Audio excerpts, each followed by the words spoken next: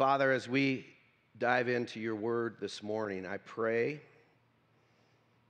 for you to open our hearts and our minds to receive that which you have for us, not from Scott, but from you, Holy Spirit.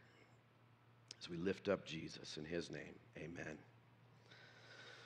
So we're in a series called Longing for Rest, and we're journeying with Moses and the children of Israel through what should have taken a 2 weeks to get to the promised land, took them 40 years, because they would just mess up and go another lap around the mountain and just another lap and some rabbit trail that they went on. And many of us are reading through the scriptures cover to cover as we started after Easter, and we're in a reading plan by the Bible Project called The Story That Leads to Jesus. And so we're knee-deep in the Old Testament, and for a lot of people, maybe you've never really read through the Old Testament. I want to say this: as you read the Old Testament, read it with Emmaus eyes. And you say, well, what in the world do you mean by that? In Luke 24, on the road to Emmaus, Jesus was walking with some guys that had followed him, not his disciples, but some guys that had followed him. And they're miserable, thinking that he had died and their Savior had died, and they didn't recognize that it was the risen Jesus. And it says that Jesus opened their eyes and explained to them all about what the Old Testament, the law, the prophets, the Psalms meant about him, and that he came to fulfill that. 40 years Jesus walked and appeared to people. That number 40 is very significant. That's the number of deliverance. And so he showed for 40 days that he had conquered death, sin, and the evil one. And so we've spent a lot of time in Genesis on Sundays because our reading plan and our messages aren't synced up. They will get as we get closer to the wintertime. That sounds terrible. It's only August, but as we get closer to wintertime, but we're still in the Old Testament. We've spent a lot of time in Genesis, Exodus, and it's like the highlight reel, right? If you miss your team's game, you watch ESPN and you get to see the highlights. That's kind of what we're doing. We're not going through every story. And today we're going to look at a famous passage out of the book of Numbers. And the book of Numbers is a book where the children of Israel get right close to the promised land. They're about to go in, and God instructs Moses to take a census or count the numbers of the people of the tribes of Israel. So we're going to talk about this famous passage of blessing. What does it mean to bless? I mean, when somebody does this, we say, God bless you. He's not smoking. That's his stuff coming out of his nose and mouth as he sneezes. You can be grossed out. I was pretty grossed out too. This picture was taken in the 1950s with some crazy camera. They were doing trying to see what actually happened when somebody sneezes. You can take that down. Because you don't want to do that on a plane right now, right? You get stared at like you have leprosy, or if you're in a restaurant and you sneeze or have a cough or whatever. But people say, God bless you. The history of saying God bless you is kind of funny. It goes all the way back, basically, 2,000 years ago at least, where people thought when you sneezed that your heart stopped and that your soul left your body. And so you'd say God bless you to kickstart the heart again and to get the soul back into that person's body. How many big sneezers do we have in here? Like, you let it rip when you sneeze. I'm one of those people. Like, I drive Janelle nuts because I just blow the roof off the place. And then she sneezes and I tease her, and she's just like, pew, this little teeny thing. And I'm like, man, let it out. But in all seriousness, to bless means a couple things. It means to consecrate, which means to set apart. To bless means to speak well of somebody. If somebody speaks well of you, you say, hey, man, that blessed me when you said that. To bless means to approve of something, like, hey, I can bless that. To bless means to confer prosperity or happiness, to give favor or to give gifts. So the book of Numbers in this famous blessing. Now, God tells Moses what to tell Aaron and his sons, and Aaron and his sons were the priests. Priests mediated between God and the people. He says, tell Aaron and his sons, this is how you are to bless the Israelites. Say to them, the Lord bless you and keep you. The Lord make his face shine on you and be gracious to you. The Lord turn his face toward you and give you peace. So they will put my name on the Israelites, and I will bless them.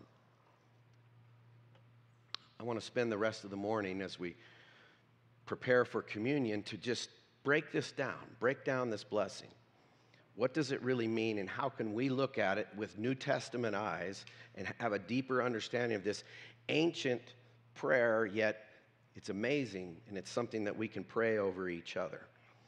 So the first part is the Lord, before we get into the rest. The Lord is the source of the blessing. He's the who of the blessing. Even though Aaron or whoever says the blessing over somebody, we got to remember the source. When you pray for somebody, it's not your prayers, it's the source of the Almighty that you're releasing into somebody's life. So Jesus is the blessing. He's the blessing. He's the source of the blessing. He's our high priest. We don't need Aaron or any other high priest to mediate between us and God. We have the Lord Jesus, who is the true mediator between God and man. So when you pray in Jesus' name, you're talking about the source of all creation, the source of all power, the source of all love. It says in 2 Peter, grace and peace be yours in abundance through the knowledge of God and of Jesus our Lord. His divine power has given us everything we need for a godly life through our knowledge of him who called us by his own glory and goodness. Did you catch that? Everything we need. We lack nothing. We have everything we need for life and godliness. So we start with the Lord. The Lord, and the Lord bless you. The Lord bless you. You can switch to, there you go. The Lord bless you. What does he bless us with? What does God bless us with? Well, here's what the Apostle Paul says in Ephesians 1. Blessed be the God and Father of our Lord Jesus Christ, who has blessed us with every spiritual blessing in the heavenly places. So Peter says we have everything we need for life and godliness because of Jesus. And Paul says we've been blessed with every spiritual blessing in the heavenly places. All that is Jesus, all that is Christ, he has shared with us. Let me ask you a question. I was thinking about this.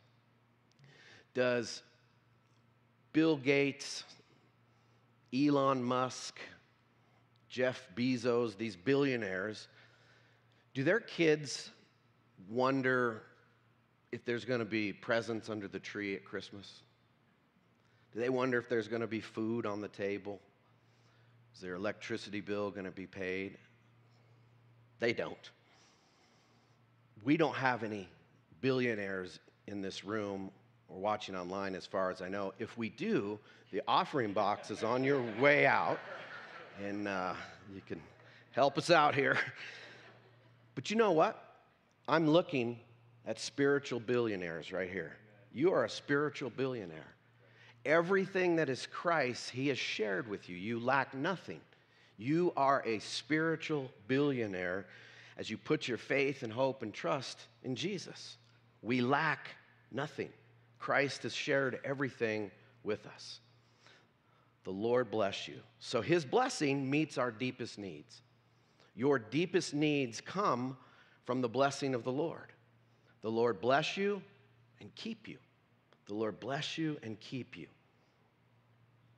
For him to keep us is a sense of care and security over your life, that you are secure in Christ. You are cared for. Jesus is the answer to all of our fears. He's the answer to every fear that you would ever experience.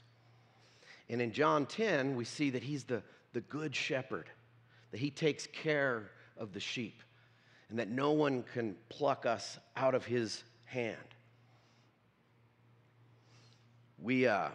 Janelle and I's house, we've really taken some time to make our front porch kind of be our sanctuary, where we read and hang out and so forth. And our neighbors have this little bird nest. I talked about this a few weeks ago. And as these little birds got bigger and learned to fly, this particular type of bird doesn't poop in its own nest. So where do you think they like to poop? They come over to our house. Let's go to the Applegates. And so they just, poop on the furniture, the little tables and all that, and I have to shoo them off all the time. And so I went to Ace Hardware, and I bought one of those fake hawks that's supposed to keep the birds away and keep them fearful, and put it on the table where they like to sit and poop.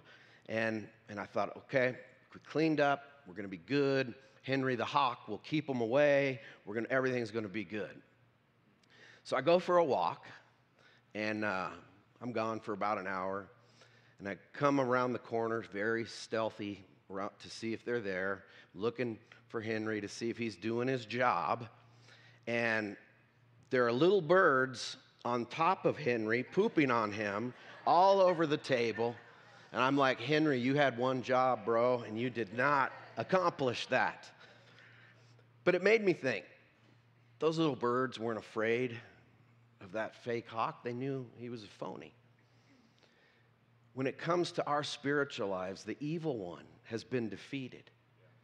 He wants to induce fear in us, but all authority is in the person of Jesus Christ. And when you walk with Jesus, you're walking in his authority. You're walking in his power. We don't have to fear anything. Jesus defeated death, he defeated the evil one, and he nailed sin to the cross. So the evil one is just like a terrorist anymore, just trying to induce fear. May the Lord bless you and keep you and make his face shine upon you. Make his face shine upon you. What does that mean? It means a sense of approval, of worth, and identity. When the Lord makes his face shine upon you, he gives you this sense of approval, that God loves me, that I have worth because I'm his, and that I find my identity in him. Every person ever created is trying to find a sense of approval, of worth, and identity. People find it in their race, their sexuality, their jobs, their money, their this, their that, and we're all guilty of it. But Jesus wants us to find our sense of approval and worth and identity in him, in who he says we are. 2 Corinthians 4:6, for God who said, let light shine out of the darkness, made his light shine in our hearts to give us the light of the knowledge of God's glory displayed in the face of Christ.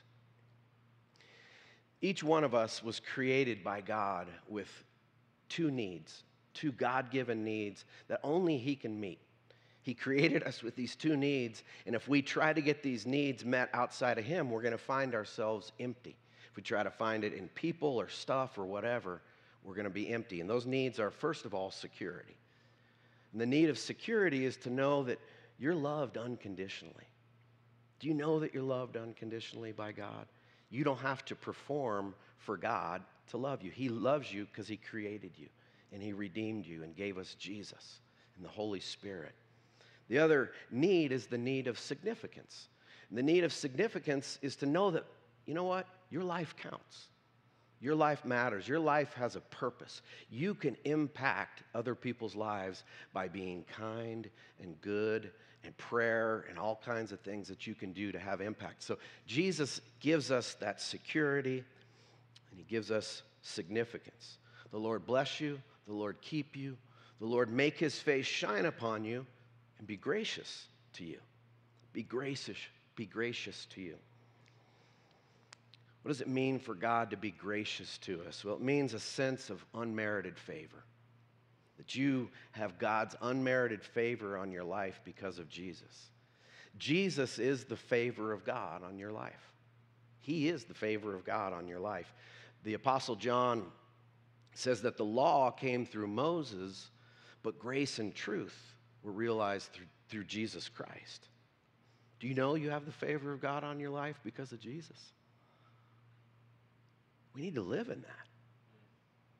We need to believe that. We need to receive that. The Lord bless you and keep you. The Lord make his face shine upon you, be gracious to you, and the Lord turn his face toward you. The Lord turn his face toward you. Facial expressions impact us, without saying anything. Moms have that look at their kids when they know they're messing up, right? Like, oh, mom just gave me that look. But it's the power of you can tell someone's how they're feeling by their countenance on their face, their facial expressions, whether it's happy, joyful, sad, depressed, ticked off, whatever it is, you can tell by a facial expression. The Lord turn his face toward you. You know what that means? That means the smile of the Father is upon us. Just the way a good father smiles at their kid. And that countenance builds that child's self-esteem and builds an understanding of worth. Jesus is the smile of God upon our life. In John 14:12, Jesus told his disciples something amazing, that if you don't really stop and meditate on it, you'll blow by it. He told his disciples, he said, on that day, and the day he was referring to was the day of Pentecost when he was going to pour out the Holy Spirit. He said, on that day, you will know that I am in the Father and that I am in you and that you are in me. What he means by that is, and that when you read the word adoption in Scripture, to be adopted is that Jesus brought us into his very relationship with his Father. Like we're in that relationship. The relationship between the Father, Son, and Holy Spirit is an eternal relationship. It's a perfect relationship. It's others-centered. It's perfect love. And he brought us not into something like it, but his very relationship with the Father. How secure can we be if we're in the relationship between the Father and the Son? This eternal relationship. It blows my mind. The Lord bless you and keep you, make his face shine upon you. May he be gracious to you, put his countenance on you, and give you peace. Give you peace. Peace is the absence of strife. The absence of strife with God, yourself, and with others. You're at peace when you don't have strife in your life. Jesus tells us, peace I leave you. Whose peace? My peace, his peace. He's left with us. And I do not give to you as the world gives. Do not let your hearts be troubled, and do not be afraid. Do not be afraid. How many times do we read that over and over, both in Old and New Testament? Don't be afraid. Fear not. Be courageous. But his peace, not the world's peace, is based on circumstances. If everything's going my way and going good, yeah, I'm at peace. But when life gets chaotic, we lose that sense of peace. But it's the peace of Christ that transcends our circumstances, that guards our hearts and our minds. I wonder today, as I was praying earlier, where are you not at peace? Do you have a sense of peace with God? Do you have a sense of peace with yourself, inner peace? And is there a lack of peace with others? Possibly. Let the blessing of his peace rest on you. I had the privilege of doing my cousin Sharon's memorial this past Friday. And she wasn't a super religious person or anything, which is good. None of us, we don't need to be religious. We're in a relationship with God. But she definitely passed from this world. She just turned 57. She had terminal brain cancer. And I shared with the family and friends something that I learned years ago from a mentor of mine, that cancer sucks, right? Let's just be honest. But cancer lets you say goodbye. Whereas something that's quick and sudden, an accident, you never have any closure. And her husband and family got to spend time taking care of her and reminiscing. And it was a beautiful, beautiful memorial. And here's what I walked away with. She definitely left this world at peace with God. She trusted Jesus. My brother actually baptized her a couple weeks ago. And she had said, you know, I believe and I'm trusting Jesus, but I've never been baptized. And he was like, well, we can do it now. And she was like, well, do you want to go up to the bathtub? Like, what are you talking about? And he just poured some water on her. It's not the mode of baptism that matters. It's the heart that she wanted there. So I know she was at peace with God. I know she was at peace with herself, that she had loved well, man. She had a legacy of kids and grandkids and people that she had loved well. And she was at peace with others. There was a few people in her life that, as she was sick and heading towards going home to be with the Lord, that they came and ironed out any unfinished business that they had. So she passed from this world without, having peace with others. Jesus wants that for all of us. He is our peace with God. He is our inner peace. And he is how we have peace with others. The Apostle Paul says, live at peace with all people as far as it depends on you. You can't control other people's attitudes and unforgiveness or whatever, but you get to control yourself, and you are responsible for that. May the Lord bless you and keep you, make his face shine upon you, be gracious to you, turn his face towards you, and give you peace. So they will put my name on the Israelites, and I will bless them. God's telling Moses, here's what I want you to tell Aaron how to bless the people. And then here's going to be the result. I will put my name on them, and I will bless them. You know what I see from that is we're to pass on the blessing. We're to pass on the blessing. We're blessed to be a blessing. Ephesians 1:3, again, spiritual billionaires, you have everything you need for life and godliness. Pass it on. Pass it on to your family, to your friends, to your community, to your church family. You've been blessed to be a blessing. How do we bless? First of all, we bless with our words. The way we speak. Kind words, encouraging words, truthful words are a blessing, even though they hurt sometimes. How we pray out loud for one another. That's a blessing to hear people pray over you. Proverbs 18:21 says, words kill, words give life. They're either poison or fruit. You choose. Solomon writes a lot about the power of our words and the power of the tongue. James, Jesus' half-brother, talks a lot about the power of our words, that it can destroy or it can build up.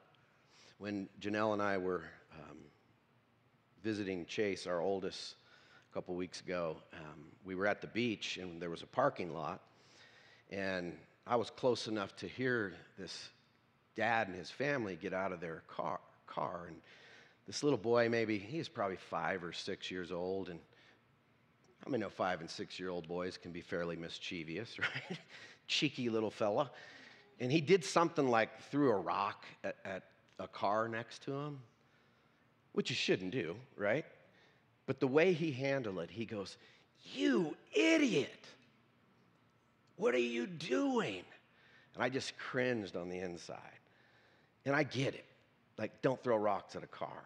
But there's a lot better way to discipline your kid than to call him an idiot. And those little types of things, man, can build up over a time of a childhood that's played out as an adult where you think you're an idiot or you're a loser or you're no good or you're worthless. Those messages get tucked away in the depths of our heart. We need Jesus to free us. We need Jesus to free us from those things. I'd say this real quick, dads. If you're a dad or a grandpa, I love John Eldridge, the Wild at Heart author. He gives 2 pieces of advice for dads. Dads to sons. Your son needs to hear from you, dad, that you got what it takes. Or your grandson needs to hear, son, you got this. You can do this. to have that encouragement. And then he says that dads to their daughters need to hear, you're lovely and lovable. You are lovely and lovable. Send those messages to your kids. That's Dad 101, and it's the truth. And then we bless with our actions. We bless with our actions. There's many scriptures we could pull together on love being an action word, but probably love your neighbor as yourself is the one that summarizes all of these words about love in action. Love is not a feeling. Love is something we do. It's something in action.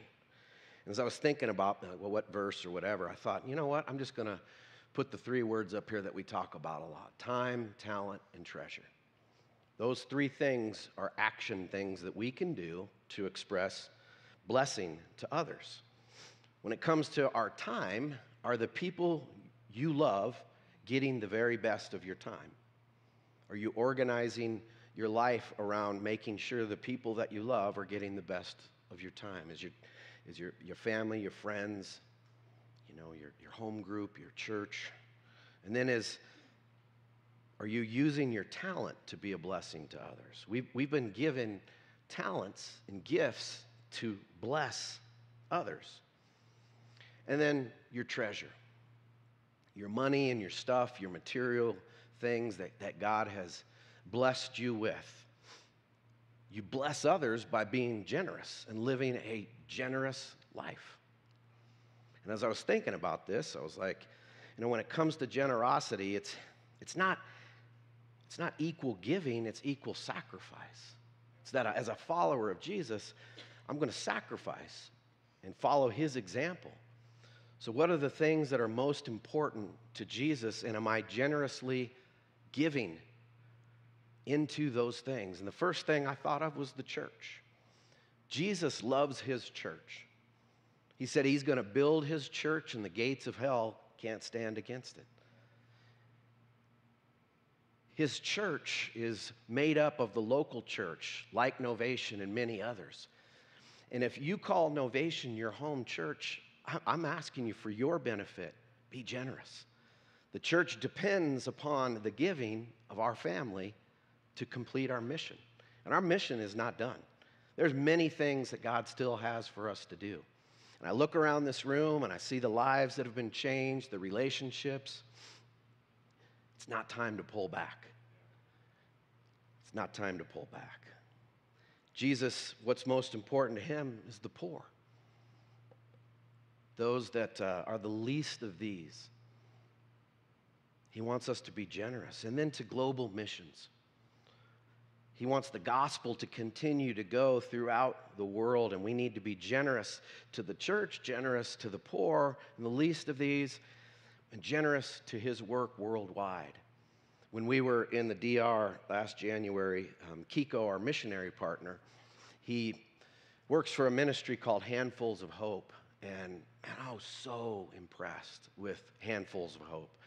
They have a school in a very poor area, and they raise funds. There's no government money or anything. They raise funds to take care of these kids, to make sure they get an education, to make sure they have meals and food, and it's just powerful. And Janelle and I came home, we were like, man, we're adopting one of these little students. We give like $45 a month and make sure this little girl has 3 meals a day and getting educated, and they can take care of her. And that's on the heart of God, is his church, the least of these, and that the gospel goes throughout the world. And then last way we bless is we bless those who mistreat us.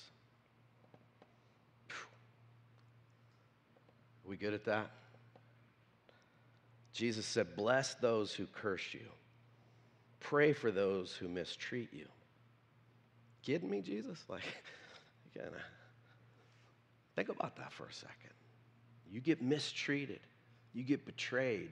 You're supposed to render a blessing back to them and pray for them? He says, yeah, that's what I do every day. And I'm making you like me. Now, I know I got a long way to go. I don't go looking for fights, but if it finds me, let's do this. Like, that's just the way I've always been. I'm not bragging. I don't think that's a good quality. It's not a Christ-like quality. But Jesus, Peter says that when he was on the cross and people were yelling humiliating things to him, it says he didn't retaliate. Instead, he entrusted himself to his Father.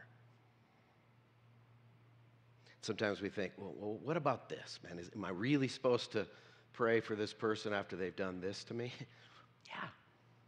Here's the deal. You know you have forgiven someone when you can pray for them. If someone's mistreated you and you're able to pray blessing on them, ask God to open their mind and their heart, then I know and you know that you've forgiven them. And then lastly, pray the blessing. Pray this blessing over your family, your spouse, this church, your family, your friends. When Jesus after he died and was resurrected, and he spent those 40 days appearing to people, right before he went back to his Father, it says this, and he led them out as far as Bethany, and he lifted up his hands and he blessed them. While he was blessing them, he parted from them and was carried up into heaven. I know as the true high priest, he was praying, may the Lord bless you and keep you, over his disciples. He was praying his priestly blessing over them. Pray over your kids. Pray over each other. We're going to take communion this morning. And as we're gathering the elements, we're going to sing the blessing. And I pray that as we sing the blessing, as we prepare to take communion, that you'd sense the blessing of God upon your life, the favor of the Lord, which is Jesus, and that you'd be able to release things that are robbing your peace today, and that you would have a heart of gratitude. I know working on this all week, man, it's powerful. An ancient prayer, an ancient blessing that's amazing still today. Father, as we move into communion, I pray for our hearts to be moved. Lord, we thank you for what you've done for us. I pray for everyone in this room, Lord, if anyone has never agreed with you that you're Savior and Lord, may they do that by faith in taking these elements and believing that you are Savior and Lord and that you have done everything to restore a relationship with the Father. And that, Father, your heart would be revealed to us. In Jesus' name.